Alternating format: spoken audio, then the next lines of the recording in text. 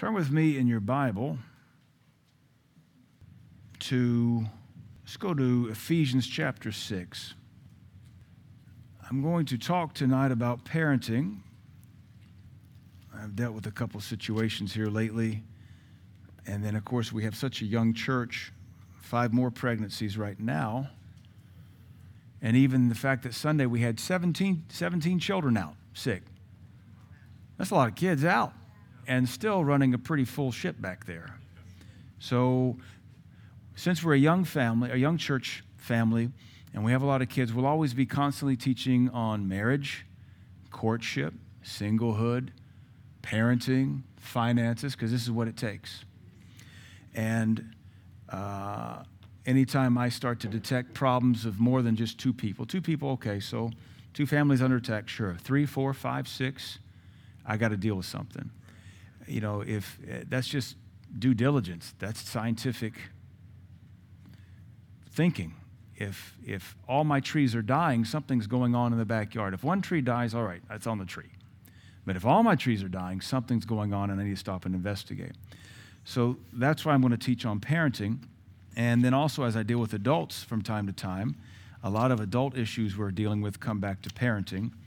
And seeing as how our nation doesn't know what marriage is anymore, and they don't know what parenting is anymore, we have to always start with the head of the home, which God said is the father. And so all I can hope to do is start moving things forward better now. If you were raised with daddy issues, and we probably all have some kind of daddy issue somewhere or another, you have to give up all hope for a better past. It's one thing to notice, I got daddy issues. If you had a daddy growing up, you got daddy issues. Maybe they're good issues, maybe they're bad issues, but if you had a daddy growing up, you got daddy issues. If you got a mama growing up, you had mama issues. You were raised by wolves, you got wolf issues. It's one thing to recognize it as an adult, deal with it, move on, fill in the voids, forgive. Maybe they'll repent to you one day, maybe they never do, maybe they're already dead. Sometimes you just have to hear this kind of teaching to troubleshoot maybe why you're weird yourself and what you can do to fix it. But I also have to look at the new generation of dads, because we have a lot of first-time dads up to bat, and now we have guys who are about to have their second child. So we're a young church, and we have to constantly improve parenting. I don't know how I would teach on parenting differently if I was in Africa. I've never really taught on parenting in Africa. I teach on marriage a lot in Africa. It carries the same. Maybe there's a little bit different parenting cultures to deal with in Africa, but we're not there. We're here. So I know my people. So I'm going to call this lesson tonight, Being a Better Dad, because we could all afford to be a better dad. Now that eliminates automatically half of you because you're women. And then of the men, it eliminates maybe another half of you because you don't have kids yet or they're grown. But this teaching will affect all of us, so just listen. And maybe you can understand how you could maybe fill in some holes from your childhood or maybe your dysfunctional upbringing. Everybody's parenting had a little bit of hole somewhere. And we're just trusting God to put it back together for us now. I said Ephesians 6. Hold your finger there. Hold your place there. Go to Titus 2.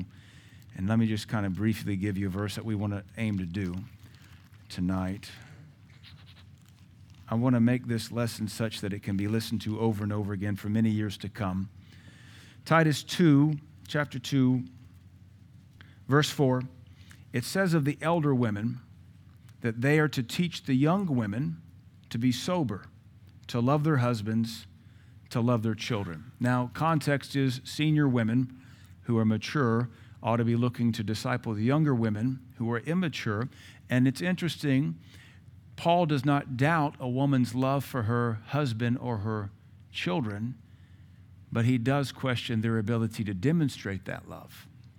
And so anything I say tonight, I'm not questioning anybody's love for their kids. I'm questioning our ability to demonstrate it. And when you truly love someone, you will change so that they can feel your love. And I'm not going to split emotional hairs. Love is something you do feel on the human level. And love is something you need to communicate on the human level. If in your home people don't feel loved, you need to address that rapidly and figure out why you're sending out what you think are love signals, but they're not picking it up. Love is communicated just like words are.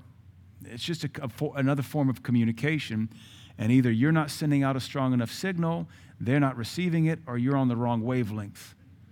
I do recommend the concept of the 5 love languages. It just works. It's basic. It's pretty proven.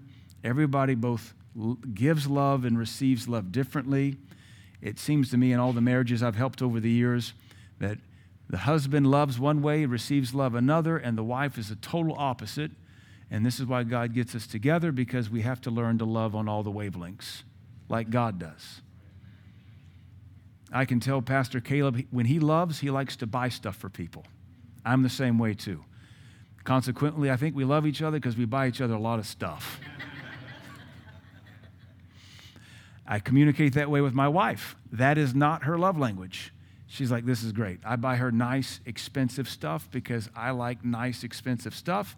She could care nothing about it. She's like, just sit with me on the couch and rub my shoulders, or just spend time with me.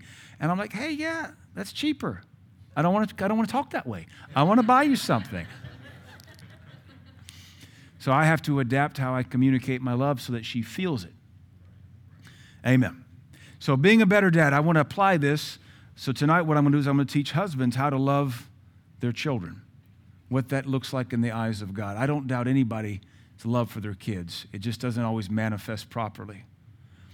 And wherever we stand tonight, we can't stay the same. We can't say, well, Pappy was this way and great-grandpappy was this way and my daddy was this way and this is just the way we is. No, hogwash, flush that. We have to be better. We have to come up because the generation has to get better, and we don't want them to inherit any of our daddy issues. If I've got daddy issues, I don't want my son to have them. If my wife has daddy issues, she doesn't want her daughters to have them. So we have to make sure we change so that our kids get a better inheritance than what we got. That's how this is supposed to work. So going back now to Ephesians 6, stay there. I'm going to read a few things.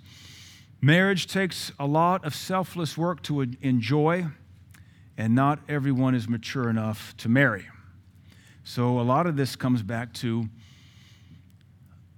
we're doing a lot of cleanup because we have recklessly fallen in love, recklessly married. I'm talking in our culture in general, not in our church tonight, but in general, in the American culture. We went through a reckless stage, 70s, 80s, 90s, just I can love who I want to, marry who I want to, and then you realize 6 months into it, this was a mistake, but now I got a kid on the way. Marriage takes a lot of selfless work to enjoy, and not everyone is mature enough to marry. And I fully believe that. I don't believe just because you're of age, you need to get married. I think marriage ought to be a lot of testing and proving. I think it's totally disrespectful when an adult child tells their parents, well, I love him and I'm going to marry him even if you don't care, even if you don't like it. We've already taught our children, you go that route, we disown you. They know it. They understand. We have taught them submission to our authority and to trust us. Now, we don't scream it at them like a bunch of banshees. We communicate it to them just like if you go outside in the rain, I'm going to spank your bottom. If you marry someone we don't approve of, we're going to disown you. Would you really? Absolutely. Because I'm not going to disown because I don't like the guy because he's a guy and this is my first girl. If I'm going to dislike the guy, it's because I've prayed about it, proven him, prayed about it, and it's not the Holy Ghost. That's why I'm going to disapprove of him. Anyway, that aside, not everyone should be married. It's hard to think that folks used to get married in their teens 100 years ago and have 3 kids by 20. I mean, nowadays, kids can't even spell kids at 20. Parenting takes a lot of selfless work to succeed as well, and not everyone is mature enough to reproduce. I don't think just because you can have sex means you should be a parent. I do not believe in abortion. I do believe in adoption, but I don't believe everybody who's married is mature enough to start having kids. Especially if you're still fighting like cats and dogs, you still have your roles upside down. You don't know who's supposed to run this show yet. You're going to bring a kid into all that? This also goes back to marriage. You don't ever marry a lazy man. And a woman never marries a man weaker than her. Because this thing will spiral out of orbit from the day you say, I do. Not everyone is mature enough to reproduce. Making the child is the easiest part of the next 13 years of your life. And we say 13 now. This is my personal doctrine. It's based on neuroscience and Jewish teaching that by 13, the child's personality is set. I've taught that for several years now. According to Jewish law and tradition, at 13, they are now responsible for the Torah themselves. It's at 13 they would then be put to death if they broke any of the capital crimes. So we as Americans, we went 18, but that was based on the draft. Age of majority, which came from British common law, which became when you were old enough to carry the weight of armor for the Knights of the Round Table. That's a horrible metric for maturity. So according to the law of God and Jewish tradition and neuroscience, 13, their personality is set. And so what I teach is up until then, you have formative discipleship. All is not lost, but you are way behind the curve if you have failed the first 13 years, because after that we have reparative discipleship. And at that point, it's like trying to save money in your 60s for retirement. You're never going to equal what you could have done if you were saving at 20. Now, God can do miraculous things and God can do wonderful things, but there's going to be a lot of pain, a lot of bumpy roads, a lot of broken lives in that reparation, that reparative work. So that's why we keep emphasizing, especially to all the new generation of parents, don't think you have till they're 18. The bar mitzvah happened at 13. The bat mitzvah for the girl happened at 12. And at that ceremony, they became a daughter or a son of the law. They were now an adult accountable to God. Amen. Good parenting requires, I'm going to say 3 things. So if you want to make a little list here with me. Good parenting, number 1, requires diligence. If you can't be diligent, if you don't want to be diligent, if you don't want to be inconvenienced, you don't need to have any kids. And when you're single, not even engaged, when you're single and courting, you should be discussing how many kids you want to have. And I think if you're single and kind of courting, you ought to be asking that guy, you up for staying up to 3 a.m. with me? You up for holding the hair out of my face while I throw up with morning sickness? Should I have it? Are you up for laying aside your hobbies? Amen. Because no girl wants to marry a gamer. I've never met a woman of God who said, I just can't wait to snag me a gamer. Man, I hope he can twitch.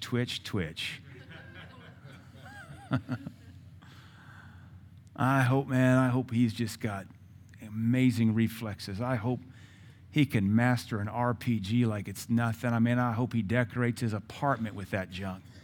That's my man. No girl thinks that way. She gets in line on the playground to beat those kids up.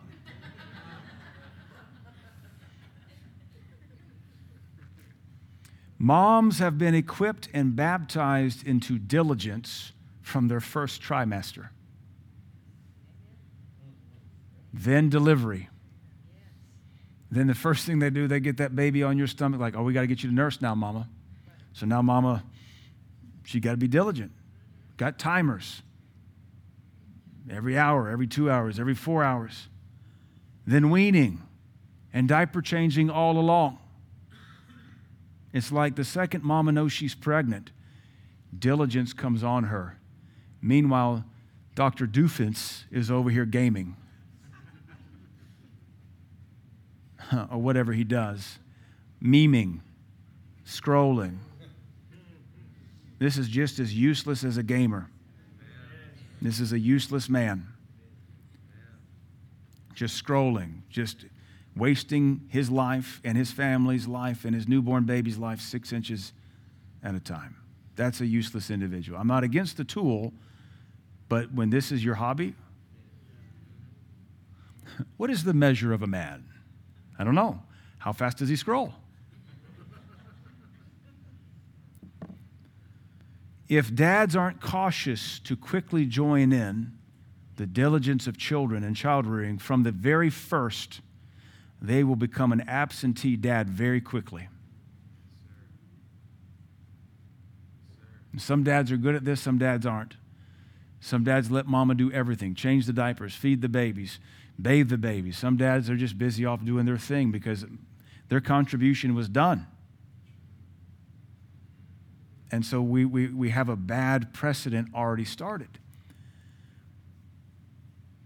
It really is an unfair shake that women get, but this is the way God designed it. But it's also a mandate for men to come up and contribute a lot more to the family than just sperm.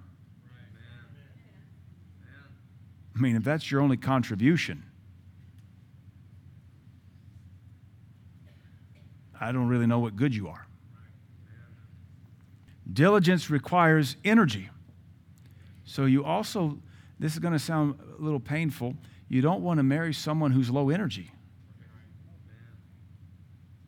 You don't want to marry someone, think about, I don't want to be considered an ableist or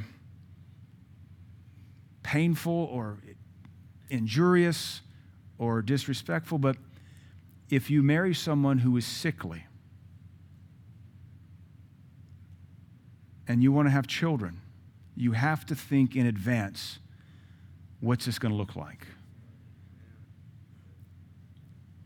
Are you saying sickly people shouldn't get married? I'm not saying that. Are you saying sickly people shouldn't have children? I'm not saying that, but you got to weigh all these variables. These are things you have to consider, and you don't take them lightly. Diligence requires energy. Youthful, healthy, excited energy. So you don't marry low-energy people, and you definitely don't have kids with them unless you want to be a single parent. And single parenting is hard enough, and there is a grace on those who are genuinely single parents. There is a broken grace on those who are married, both parents are in the home, and they're still a single parent. Think about how messed up that situation is. It's one thing if your husband died or your wife died or they left you or divorced you and you're left raising the son or the daughter by yourself. There's a grace for that because you're all alone. But you're still married and they're still somewhere, but the contribution is nil. So number one, being a better parent or a better dad takes diligence. Number two, it takes selflessness.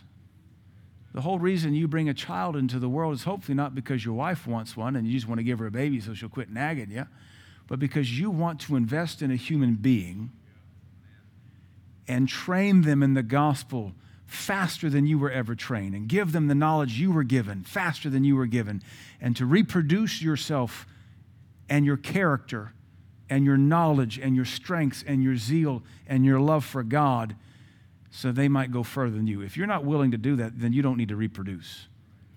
Because your kids, our kids do take on our nature, good, bad, ugly, whether we want them to or don't want them to. Our parenting or lack of parenting is molding our kids. And please hear me, as hard as this may be to hear, your kids are a reflection of the job you did. Your kids, even the prodigals, are a reflection of something you failed to do or did wrong. It's biblical law, it's spiritual law. You can't say, well, that's not my fault. I raised them in the house of God. You may have raised them in the house of God, but you didn't raise them in your house. Because you're supposed to raise them and rear them in your home with Bible study and prayer and love and peace and discipleship and fun. If all you did was raise them in the house of God, you never raised them in your home, that's your fault. So we don't just raise them here, dragging them to the house of God. We also bring God home with us, and our home becomes an extension of the local church. We have an altar of God at home where we worship together. We have pajama parties, and we have popcorn, and we do stuff we can't do in the local church because this is sacred, but that's family time. But it's also God time too. Well, I raised them in the house of God. Then you failed because you taught them how you really were. You taught them facades. You taught them we put on a show when we come to church and we scream like a banshee or growl like a bear at home. And kids begin to pick up on this stuff very, very quick. I might add, my observation over the last few years has been that our kids start picking up about 8 or 9, whenever they're old enough to stay in service. They start picking up when you don't do what I teach. And they'll ask you, and you got to be real careful how you answer that, because you could teach them to be a rebel. Because my own Lydia has asked me why some of you don't do what I teach when she was about 8 or 9. Daddy, how come so-and-so doesn't do this? I said, well, what makes you think they should be doing that? Well, because that's what you teach our church, Daddy. All right, you do pay attention. You hear more than I think you do. So what makes you think they don't do it? Well, I overheard them in the hallway. Oh. I said, well, I don't know what to tell you. And Lydia asked me this, don't they love Jesus? I said, well, yes, they do love Jesus. Then why don't they do what their pastor teaches? So that's where I have to kind of help my daughter without dishonoring adults. Well, sweetie, if they don't want to come to church 3 services a week, that's between them and God. Well, if they love God, wouldn't they come? How come they let their children dress ways you don't let us? Well, sweetie, Daddy has to have a higher standard than everybody, because most folks won't aspire to nothing without at least half of one. So I'm not saying you have to agree with everything I teach. I'm not saying you have to do everything I teach. But if I can back it up with 3 or 4 verses, you better have an ironclad reason why your family's exempt from the Word of God. Real quiet on that.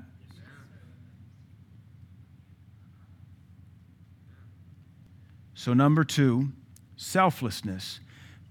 Good, godly parenting requires selflessness. Once you become a parent, you now exist to rear, protect, and train your child. They are long-term investments that will only pay back what you've invested. Again, may be hard to hear, but whatever your kids are giving back to you right now, that was what you invested. I don't care if they're adults. Well, Pastor, no. Think about how you raised them at home, not how you raised them here. I was part of this church since 95 into 96. I know what was taught here. My question is, what are you doing at home? How did you treat them at home? What did you study with them at home? What did you pray with them at home? How did you love on them at home? How did you scream at them at home? How did you sit down and listen to them at home? How did you always correct them at home? All right. The American church is shriveling, and it's the parents' fault. And if I'm convicting older parents, that's great. Don't sit there and bristle against me. Figure out how you can repent to your child. You might actually win them back if you'd finally admit, I was wrong. Instead of like doubling down on you're stupid and you're mean and your pride, just say, you know what, I wish I could do it all over again. That might be the soft word that breaks your prodigal's heart. If you could actually just humble yourself and say, I was not the best father. I wasn't the best mother. I got consumed there going after my 2nd degree, and I just neglected you for 3 years, sweetie. Please forgive me. The degree, I wish I could have those time with you. That might win them back. You don't know, unless you're just this belligerent, prideful, still can't do no wrong. It isn't. I was watching a comedian the other night. I like him a lot. He said his wife said, you never listen to me. And he said, I hear that.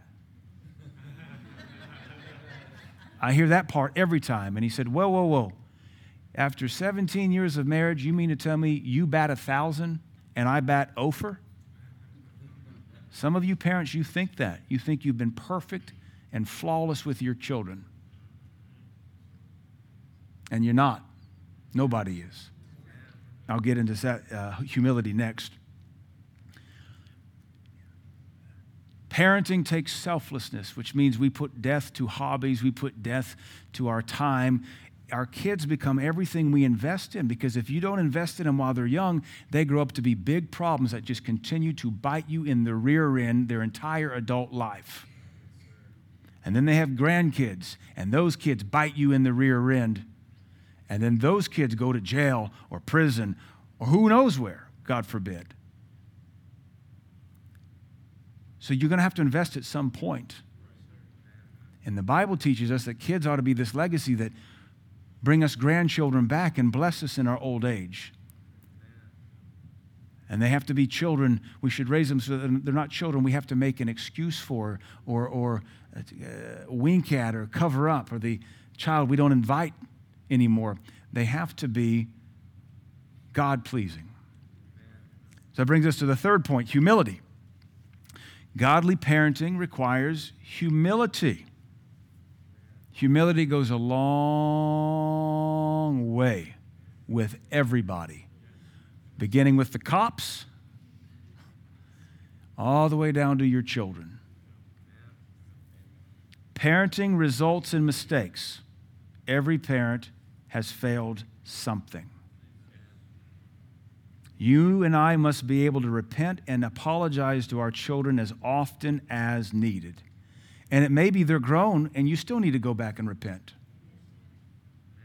At least be humble enough to realize I went through a dark 6 months and I treated everybody in my household like trash. If you've never repented for it, why wouldn't you? What's holding you back? Everybody's moved on. At least go clear the air. At least practice humility. You might even get some glory in your life you didn't know you were lacking because you've been pridefully defending and justifying that 6 month of banshee baby or whatever you were, caveman. Yeah.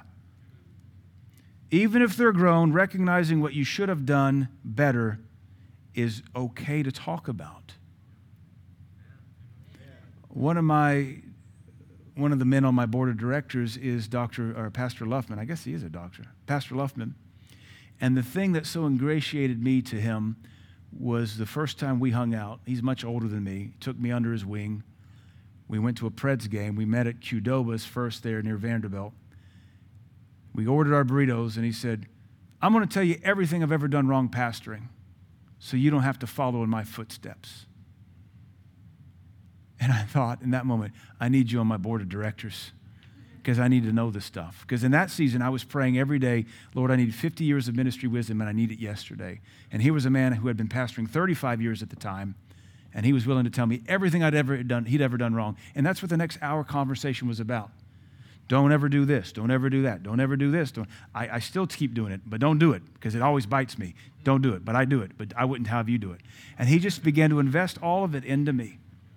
I don't know why we as parents wouldn't go back in retrospect and share with our grown children, this is where I failed with you. This is where I failed with your father or your mother. This is where I failed with your siblings. Why would you not have that conversation if it would help them? Are we that prideful that we can't even own up to what everybody could see in our life at the time? Our kids certainly lived through it. You're not going to rehash it. They're already in therapy. You might get them out of therapy quicker.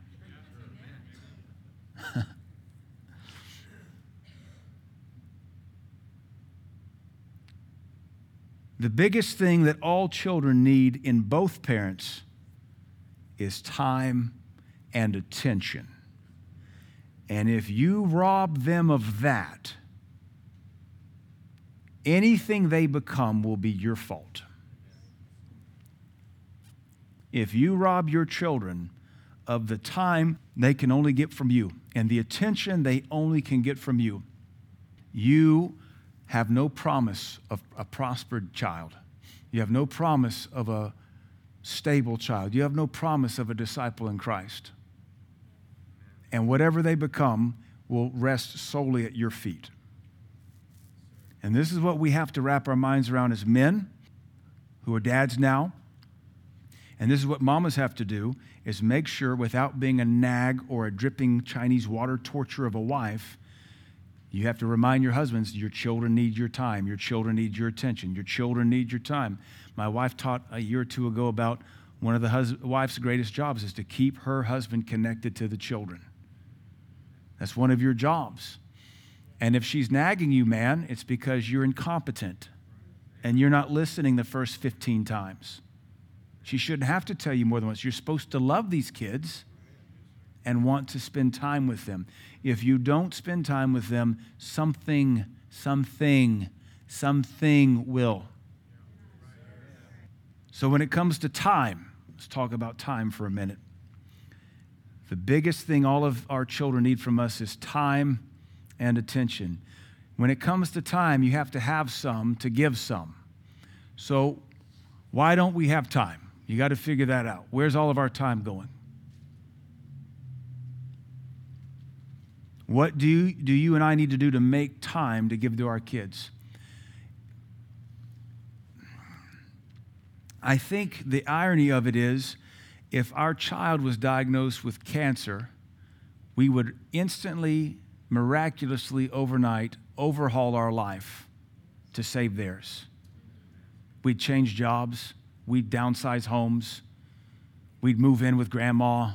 Whatever it took to get them the help they needed to ensure their future prosperity. But we don't see these other things working in their life as spiritual cancers, societal cancers, and therefore we're not willing to make the major changes and eliminate hobbies, friends, even unruly jobs to make time for our kids. I guarantee what your kids want more than money is you. What they want more than toys is you. What they want more than anything else is you. I asked Lydia today, because this has been heavy on my heart, and she's old enough to tell me. I asked, sweetie, do you think you can bring everything to us? Well, I was making her do the dishes this morning, so she's doing dishes. I'm just watching her, being a good dad, training her, get soap on that. Do you think you can bring everything to me, sweetie? She said, I think so. So this afternoon I asked her, would you rather have a fancy present from me or time with me? She said, depends on the present. But she said it with this real sly grin.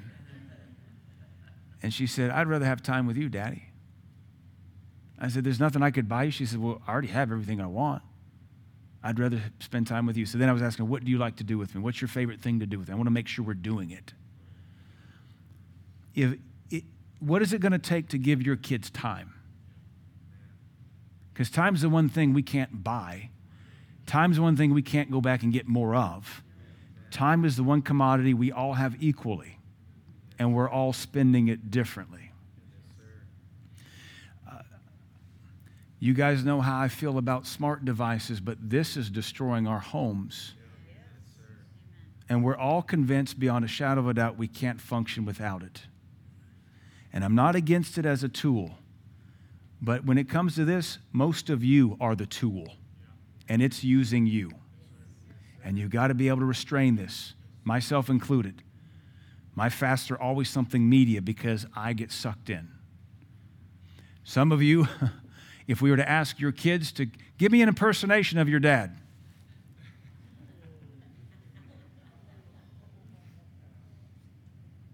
give me an impersonation of your mom.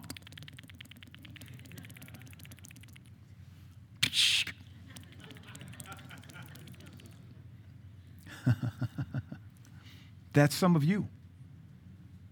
And you're going to lose your kids. You're going to lose your kids. You're going to lose your kids.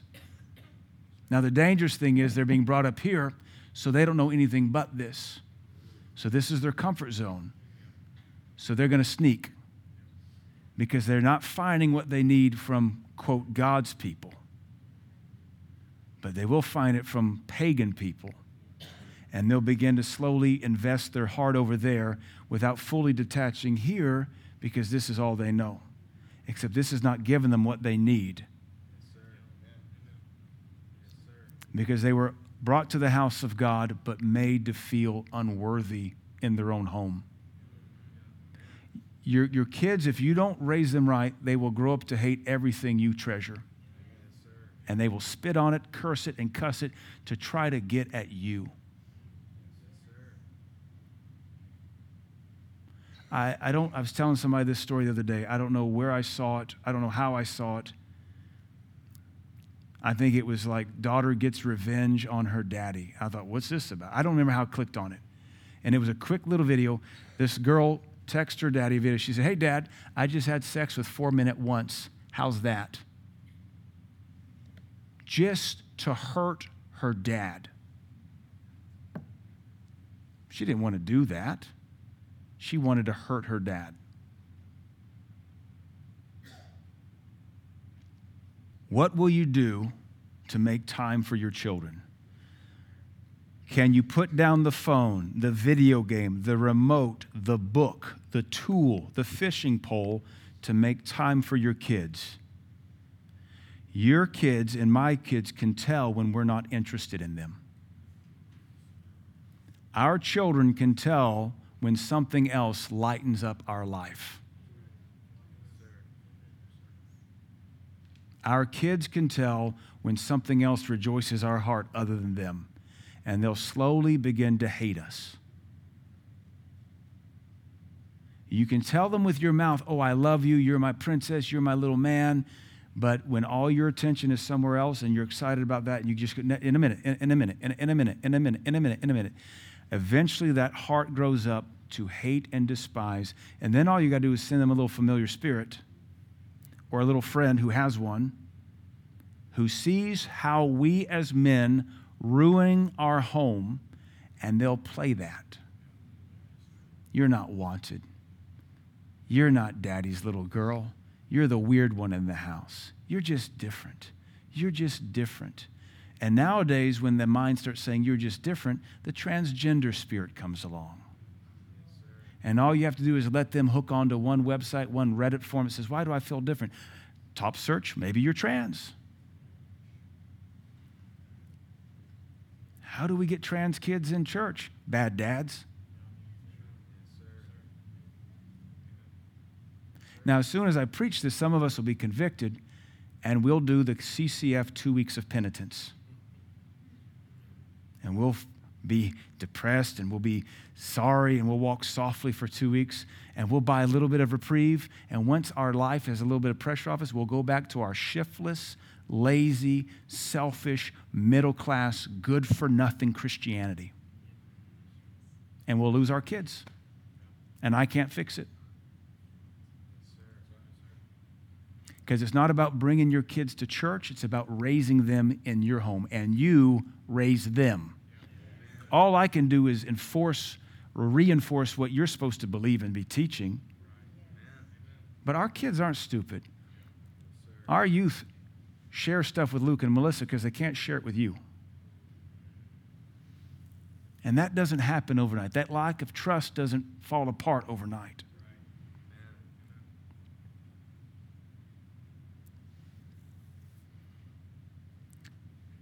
One lady told me, my dad enjoyed being around the guys so much, I often wondered if being a boy would have made him love me and want to be around me. This woman now, she said, when I was a little girl, I could tell he came alive when he was around the guys. That made me wonder, I wish I had been born a boy. And I actually heard the same statement out of a transgender man's mouth. I became a man because my dad liked guys better. Just wanted my dad's love.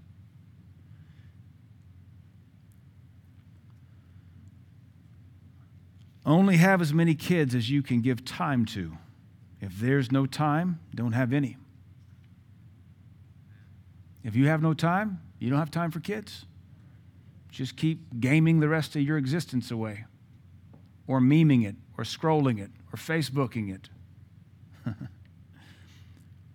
We ought to be giving our children time, discipling them, playing with them, teaching our children new things, doing our children's favorite things, listening to their stories.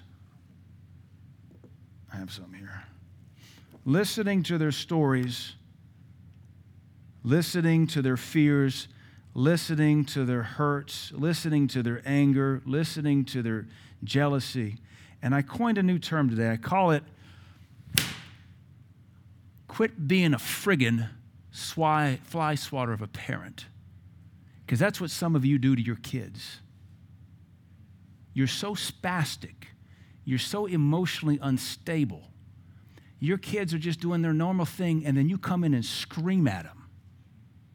They've landed on the same thing 100 times before, and it's been all right, and now all of a sudden, you're going to yell at them, scream at them, or beat the crap out of them over it? You're inconsistent. You're unstable. You don't walk with God. Your kids will learn by your response. Can't talk to that nut job. Why would I ever? It's a fly swatter parent. No consistency in what's acceptable in your home. Depends on your fickle emotions and your instability. So they tiptoe through life because they never know when they're going to get it. They never know when they're going to be screamed at. They're never going to know when mom's going to flip a switch and go ballistic, or when dad's going to come home and just yell at everybody. So they never know where's the safe space, because it sure isn't home. So then they begin to say at 13, I can't wait to get out of here. I've heard it in our youth group. I can't wait to get 18 so I can get out of here. All they're looking for is peace and acceptance. And we're the born-again ones. We're the Spirit-filled ones. We're supposed to have the fruit of love, then joy, then peace. And we can't even give this to the kids we say we wanted and believe God for? So you got to make time to listen to them and let them puke all over you. And just say, yeah, okay, well, why do you feel that way? Daddy, sometimes I just want to punch you in the face. Okay, I get it. Why? You don't scream at them for that. They're bearing their heart. You yell at them, you correct them constantly, they're going to say, note to self, don't share that. Don't share nothing. Just be a good little kid. Don't catch any flack. Just be a good little kid. Don't catch any flack. Just be a good little kid. Just go to your room. Just retreat. I'm just going to retreat. That way I don't have to worry about anything. I just want to retreat. And then what goes and ministers to them while they're tucked away in their room? And you let them do that. No fly swatter parenting. Listen to them without criticism when they need to talk. If you're always pounding on them and always pounding on them, you'll get compliance, but you'll also get hatred. Screaming at them like some unsurreal woman who just can't get her junk together. Why would you take that dysfunction out on your kids?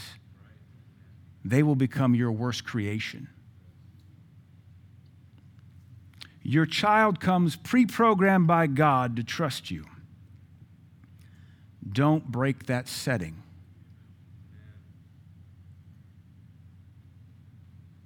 Only a selfish, ignorant fool would do so.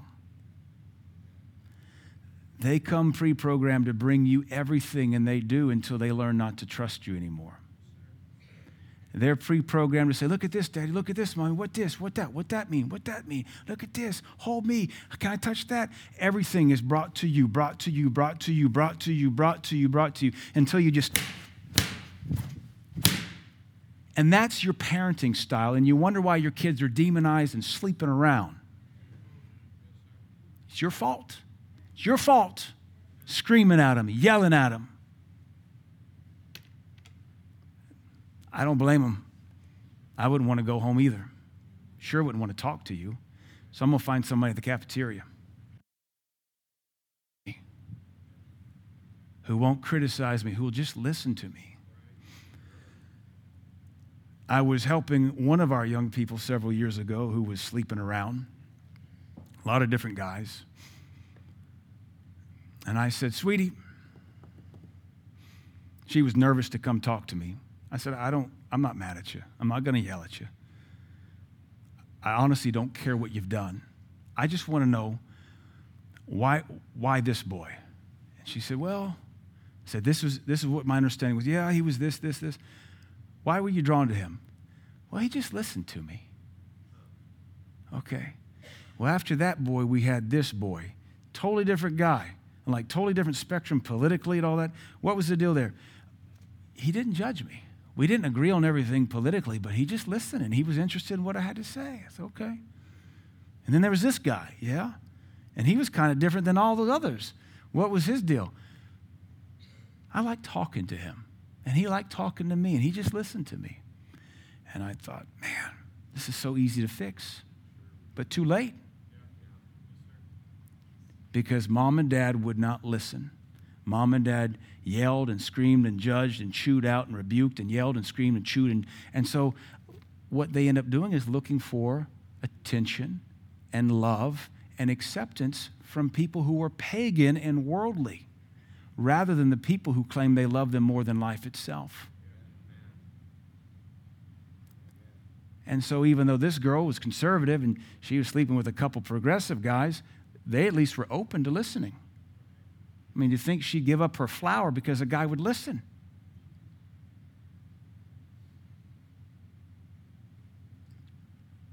So how do you break your child's trust and run them off? I'm glad you asked. I have 8 ways.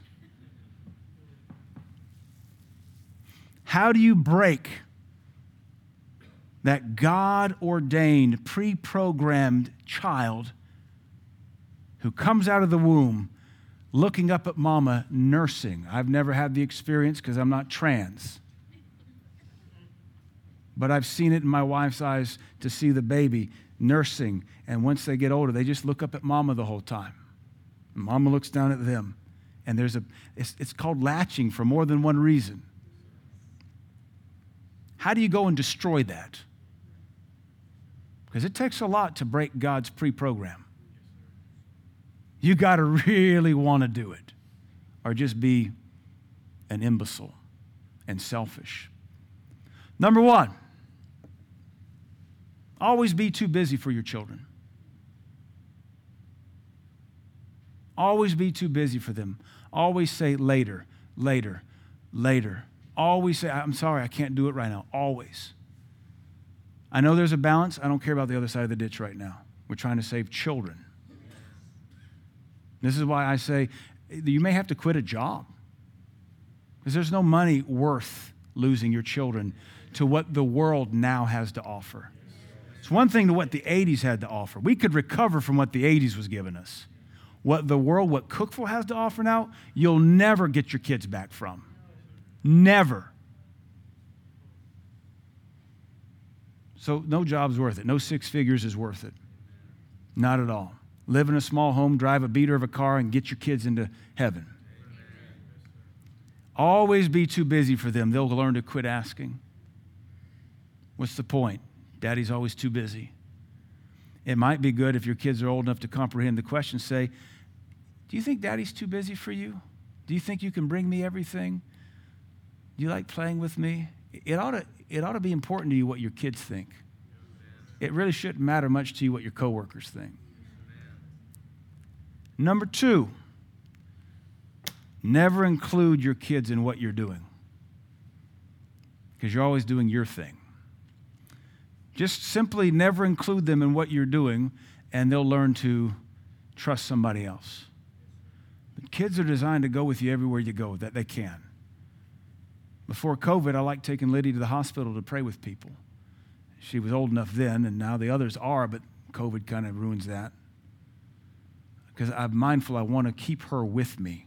I want to keep all my kids with me, even if it means I have to do stuff they want to do, because they're not really interested in what I want to do. It's just different. I want them with me. Amanda takes them with her everywhere when she does her things. We're not really interested in leaving them at home. I want them to be with me. Now, we need our time away from them, don't get me wrong, but if you're always doing something without them, they're going to learn that you don't really want them around. And part of the difficulty of being a parent of young kids is they want to help with everything, and you have to capture that and bottle it and find them something they can do with you, even if they can't be that super helpful. Lydia helped me install the big aluminum skid plate you guys got me for my Christmas under my truck. She said, Daddy, I'll help you. I said, sweet, I don't know. She said, I'll help you. So she did. She got under there with me. We unbolted the old skid plate. We got the new one almost completely up together. It was heavy. We had to get Mama in there. But Lydia almost helped me completely. She just wants to be with me.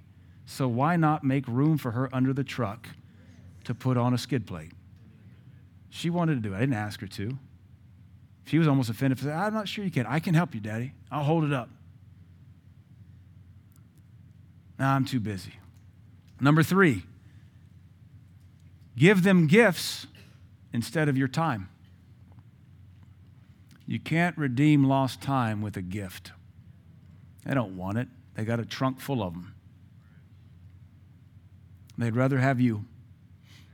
They'd rather have you. They'll begin to hate gifts because it means you're not going to spend any time with them. Kids read through this stuff real quick, real fast.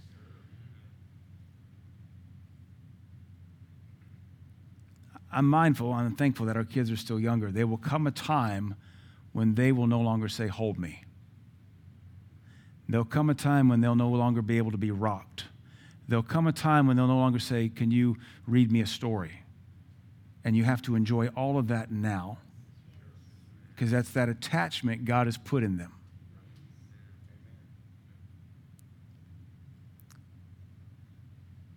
Give them gifts instead of your time, and they'll learn to no longer trust you. Number 4, always only correct and never encourage. That's kind of what I call the seagull parent, who simply comes in from work, squawks all over everything, squawk, squawk, squawk, squawk, squawk, defecates all over everything else, and then goes to their room or their couch or their, if you're a man, you probably have a chair you retreat to practice your uselessness. Nobody else is allowed to sit in it but you. That's pretty shiftless. And everybody knows they can't touch it because you've already yelled at them. I'd call that chair cursed. If I was mama frustrated, I'd burn it in the front yard tonight. I'd just torch it. It's a burnt offering for the Lord. We're saving this family. Tell your daddy he can sit on the couch with the rest of us and pretend like he's part of our family. Always only correct, never encourage. So if that's all you ever do is correct, correct, correct, and you never encourage, there's going to be a problem. You got to do more than correct. If everything out of your mouth is correction, if it's a seagull, quah, quah, quah, and then you fly off, nobody wants to be around that. You'll condition them like Pavlov's dog that when you're coming or your car pulls in, they're going to tense up. Because what have I done wrong now? What have I done wrong now? What am I going to get yelled at now? Used to, when you came home, Daddy, Daddy, Daddy. They didn't change, you did. So something happens, they're no longer excited to see you come home. I think that's a pretty good measure because we all have experienced it, those of us with older kids, that when they were 2 and 3 or 1, 2, 3, 4, 5, we'd come home, they were so excited to see us, Daddy, Daddy, Daddy. And at some point they quit saying that because they're no longer excited to see us because we're just going to chew them out, yell at them, is this done, is this done, have you done this? And we don't even greet them with love, a hug, a kiss. We just greet them with our angst and our frustration and our carnality. You're going to turn them off to you. So they're not going to greet you when you come home. They're going to stay in their room, chatting with people who affirm them and encourage them and love on them. And you don't know who those people are because you don't have time. What ends up happening is between like 10 and 18, most kids get discipled by their peers.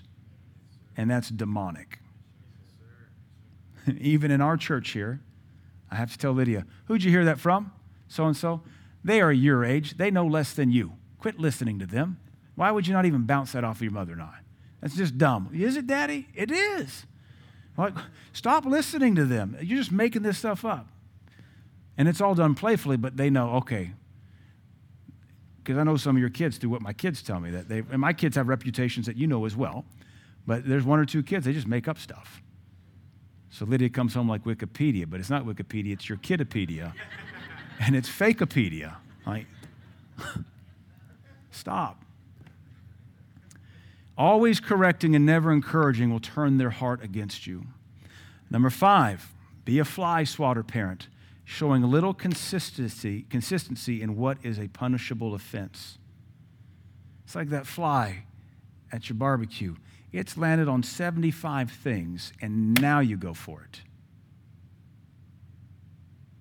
And when you're always yelling about this or yelling about that, but not today, but sometimes tomorrow, and then that, the kid's going to begin to think, it's not what I'm doing, it's just me. They just don't want me. Because it isn't sitting on the couch with my feet up.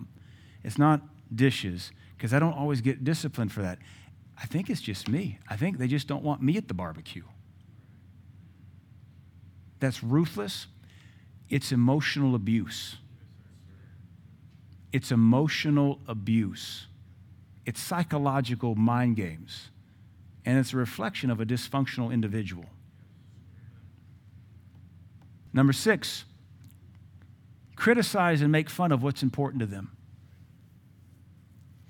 Criticize and make fun of what's important to them.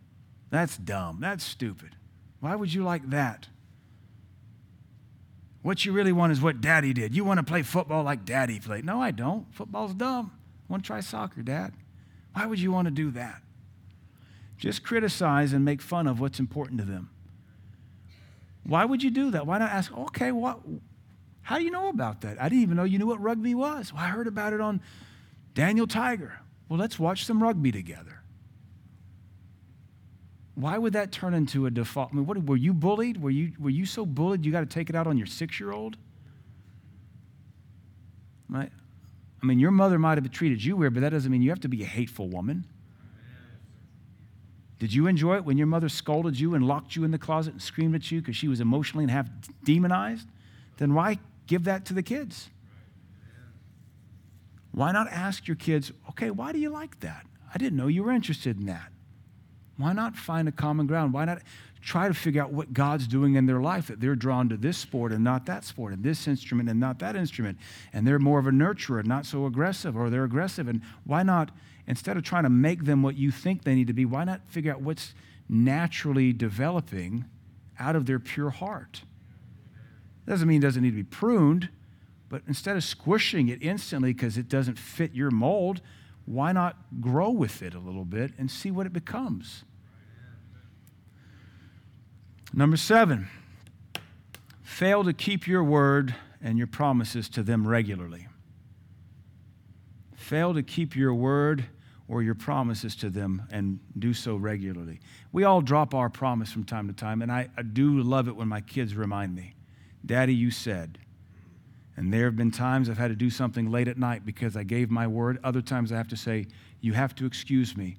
It's 11 o'clock. It ain't happening tonight. Daddy, Lydia likes to do rope work in the backyard. Daddy, you said we go climb rope. Sweetie, it's raining and it's 10:30. We're not getting the gear out. I'm not climbing out there. Well, you said I did, and you're going to have to let it go because we can't do it. We'll do it Saturday if it's clear and nothing else comes up. Because I think we have soccer games and then 2 birthday parties because our church just keeps making babies and we get invited to all these parties. But if you consistently fail to keep your word and break your promises, they'll quit asking. And your word will mean nothing to them. And they'll just say, whatever. Dad said, no, it doesn't. They'll start teaching the young kids. You'll learn you can't trust Dad. But Daddy said that. Listen, you don't get it. I've been here longer. They don't keep their words. Hate to break it to you. And now, your children are sharing the propaganda, which is accurate. And the 5-year-old learns to distrust you sooner than the 14-year-old. And what will happen? Number 8, the 8th way you can break your child's trust in you and run them off. Never take time to listen to them. You tell them, shut up, go to bed. Shut up, doesn't matter. Shut up, get over it. Suck it up, get over it. Never take time to listen to them, and they will stop bringing you things. They'll find somebody else because they have to talk. They're human beings. They're creatures of communication. And the devil will always have somebody. It'll be a church friend at first, and then they'll be handed off to the next. If they're public schooled, that's an even greater debacle.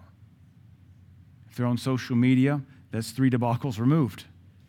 But they will eventually find someone who will listen to them with a compassionate ear at first and then suck them in. Why would you not take the time to listen to their hurt, their griefs? We allow our children to even complain against us. We allow our children to complain against you guys because we have to help them process their emotions. We have to help them interpret what they're seeing. We have to explain to them the complexity of culture. We don't let our children say, oh my gosh. I say it, I preach it, oh my gosh. Dr. Barclay will preach, oh my God. And my kids want to know, how come we can't say, oh my G-O-S-H, but Dr. Barclay will say, oh my God. I said, well, it's an expression of his. Well, we don't get to say it. You're right, we don't, because you're a child. And his heart isn't saying it like it's a dirty word. He's saying, oh my God, what's wrong? And you say, oh my gosh, and you don't understand why it's a complex thing in our culture. We don't tell them to shut up, quit asking questions. You're a child. Who are you to ask? Just follow me. No, I wouldn't want them to follow you. We let them voice everything so they can learn the nuances and ask us questions, and you learn how their little brains think. And we're not perfect at any of it. But I'm learning that I have Lydia bring me new words she learns, and they're always cuss words. And it's adorable to hear her repeat the word without courage because she's not sure if she's pronouncing it right. So she'll say, you know, this word, I don't know, which word are you talking about? She'll like, can I say it? Yeah, I want to know if you know what I'm talking about. Or if you know what she'll say, huh? And I get to giggling because it's like, it's not how I'm used to hearing the word used, because it's usually used with confidence and force and hate. And she's like, eh? And yep. What does that mean, Daddy? Well, it's a funny thing. You should ask that. We don't beat her, yell at her, scream at her. We just say, all right, we don't use that word. It's a neutral word that's become evil. And anyway, you have to let your kids vent, throw up, voice, complain, and you don't crush them for it. Even if it's late at night, unless you just know for sure it's a gimmick to not go to bed. Let them talk to you. Don't tell them to suck it up if you haven't first listened to what they're dealing with. Some of us are old-timers. We're old Southerners. We're hard-nosed. I mean, we want our children to be the Bessie mule to plow. Just suck it up and pull. Well, they're 6. They need some encouragement. They need to comprehend. You don't need them to. This is not the greatest generation. We're not going off to war in 5 years. Not that I know of. Who knows? They need guidance, so you have to let them bring anything to you, everything to you. One of my pastor friends, and I wrote it in our curriculum, Wisdom from Spirit-Filled Parents, he said, my wife and I never freaked out in front of our children no matter what they brought to us. They could say, Dad, I just made out with the boy. All right. Why? What inspired that? Dad, I saw 2 people having sex. I didn't realize that's what it looked like. Where did you see them having sex? Didn't freak out, didn't scream, didn't start just beating them. Just tell me. We got to play damage control here, and you can't damage control screaming at everybody, shooting the wounded. Where do we learn this kind of Neanderthalic behavior? Screaming fixes nothing. I add this: trust loss, especially during childhood, is very difficult to ever regain. Adults understand the nuances of culture. We understand we might be betrayed in a moment. It didn't mean much. I get it. Bad day. He was under political pressure, whatever. Not with children. To our kids, we're the 4th and 5th members of the Godhead. There is a God because we say so. There is no Santa because we say so. This is good because we say so. We're going to be home on time because we say so. And you start undermining some of these things, your kids will be so squirrely they won't know who to trust, because you sure can't trust mom and dad. If you can't trust them to be home on time, you can't trust them to bring home chicken, you can't trust them to watch a movie, can we trust them about God?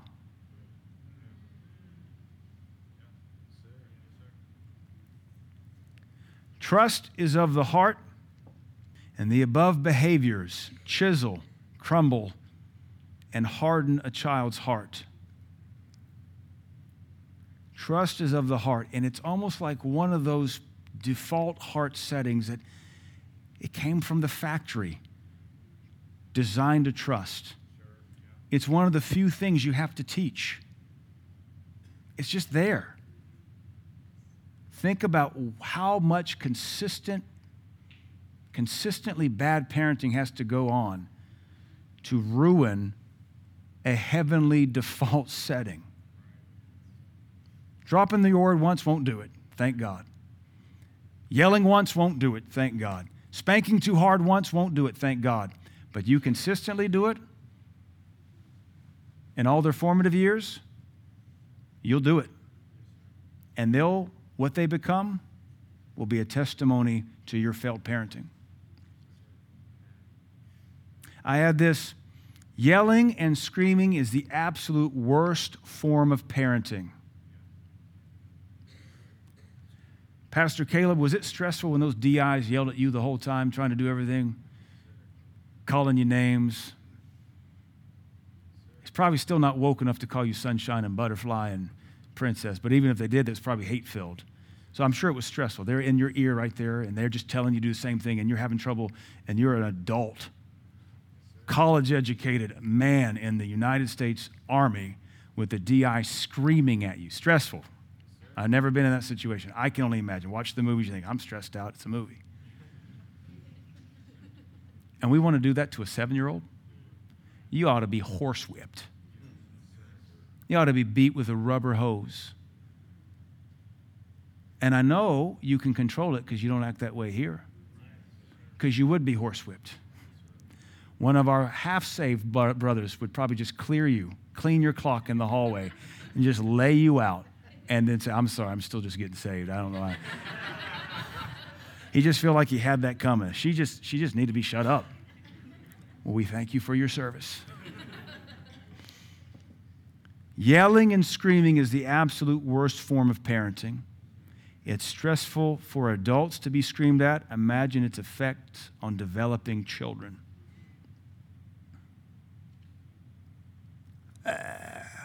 It grieves me to even think about it. I would hope to God all of our children in here could say, my parents have never screamed. I understand a yell, get out of the road, or out the backyard. Don't push your brother like that. But screaming in a house,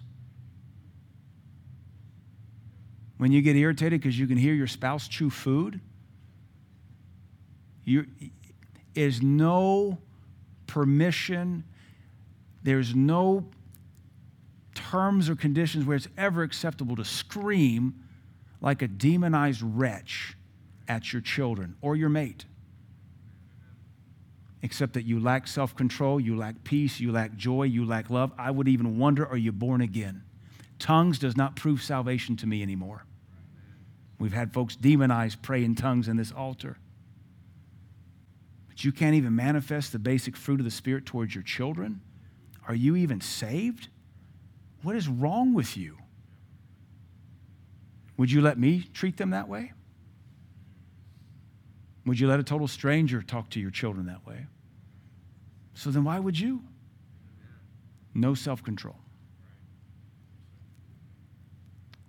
So Ephesians 6, here's our second and only verse tonight.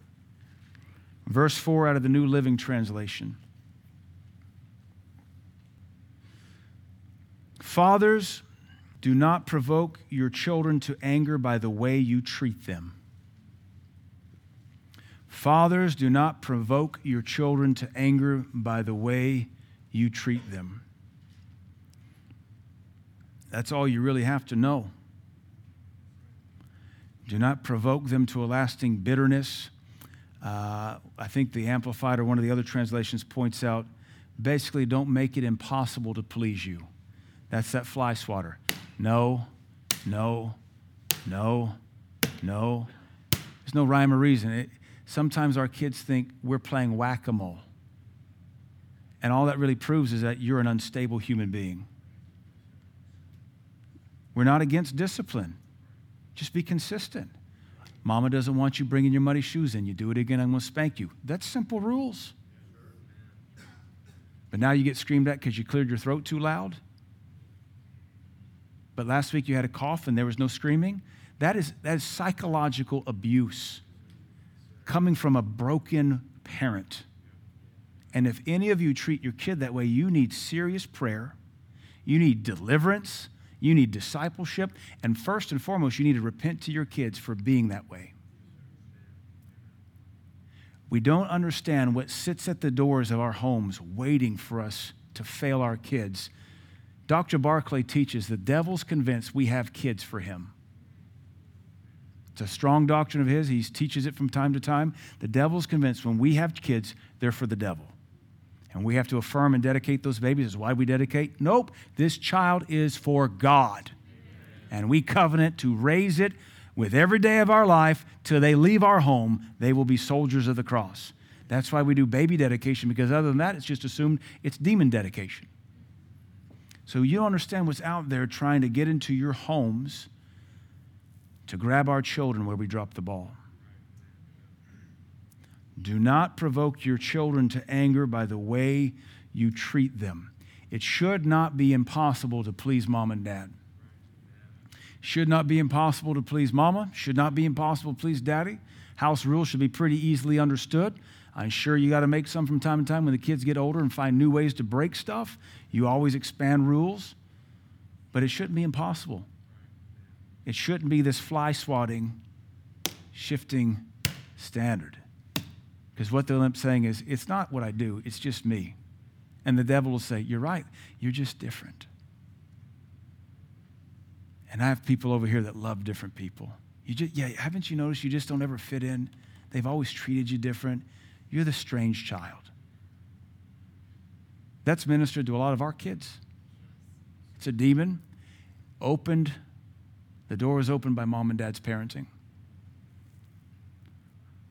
I do not doubt our love for our kids. I doubt our ability and our aptitude to demonstrate it.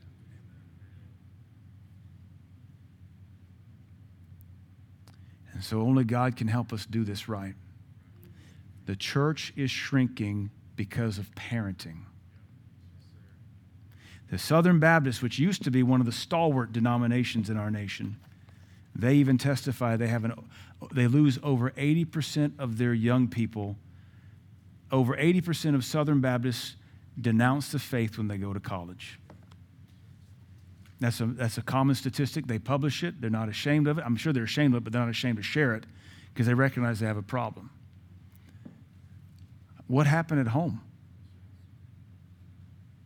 What fell through the cracks? We send the kids off to college and they deny their faith?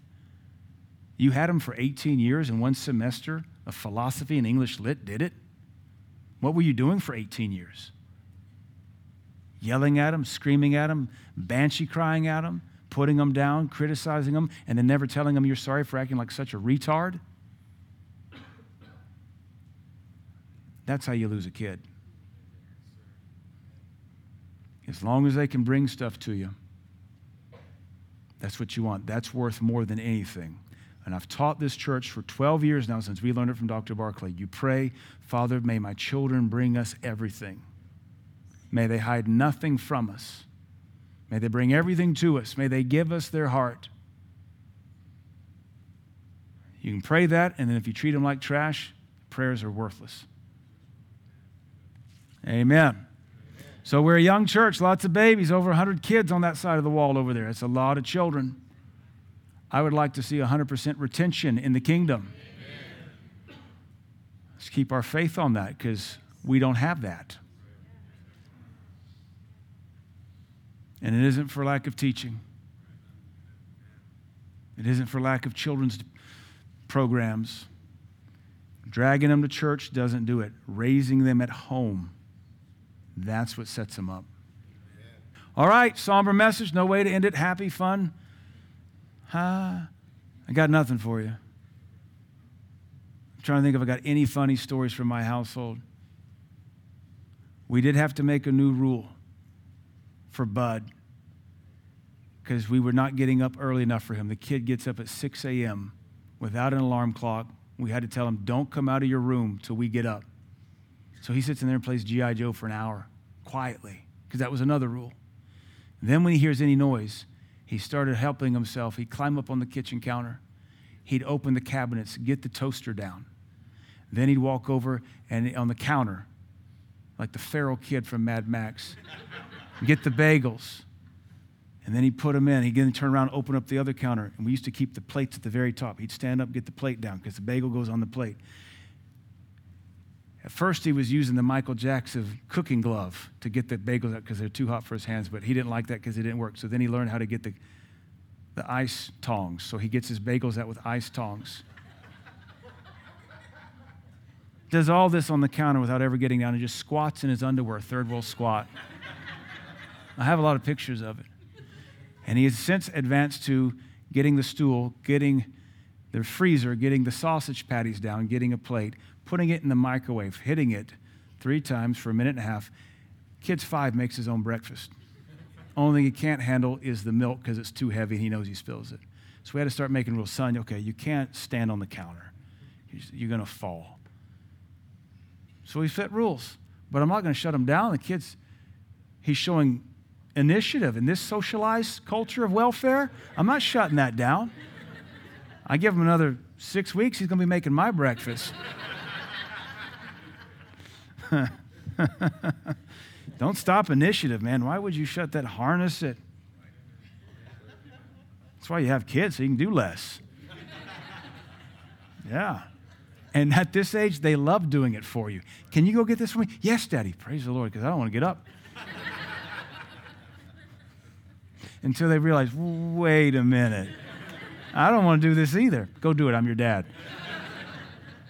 Let's bow our heads here. We ought to pray. This is a serious subject. Father, we need your help. Some of us are hurting our children. We don't mean to. We've been taught better. We just forget who we are when we get home. We treat our children like whipping boys and slaves. Father, help us to love our kids. Help us to repent to them when we're wrong. Help us, Lord, to recognize when we've done things in the heat of a moment, we've spoken too harsh, we've spanked too hard, that we acted hastily and sinned with our feet. May we never be too big to repent to our children. And may our children know they can trust us because we'll always bring it back and make it right when we've been wrong. Father, have mercy on us. Have mercy on us. Have mercy on us. Have mercy on us. Have mercy on us for the way we've raised our kids and dropped the ball and screamed at them like some pagan, yelled at them like some banshee demon, yelled at our spouse, acted the fool. Father, we love our children. You know that. We just don't know how to sometimes. Help us to repent in our heart. Help us to repent in our actions. Father, we need your help. Help these parents. Help our young generation not make these mistakes. Help them catch themselves before it's too late. May we learn to judge ourselves to see how we were raised, where this might already be coming out of us, and we can put a kibosh on it, stop it. Father, we're thankful for the durability of our kids, the resilience of our children. May we be able to repent and earn some time back and earn their trust back. May we be willing to make whatever massive, major, significant sacrifices necessary to redeem our children and ensure their spiritual health. May they not hate us. May they not hate our God. May they not hate our church. May they not hate our Bible. May they not hate our doctrine. May they not take out our poor parenting on that which is true and right and holy. We pray for our prodigals. May parents judge themselves and see where they had a part to play in the prodigality, and may they repent for it with genuineness and sincerity. Father, we ask you to help us.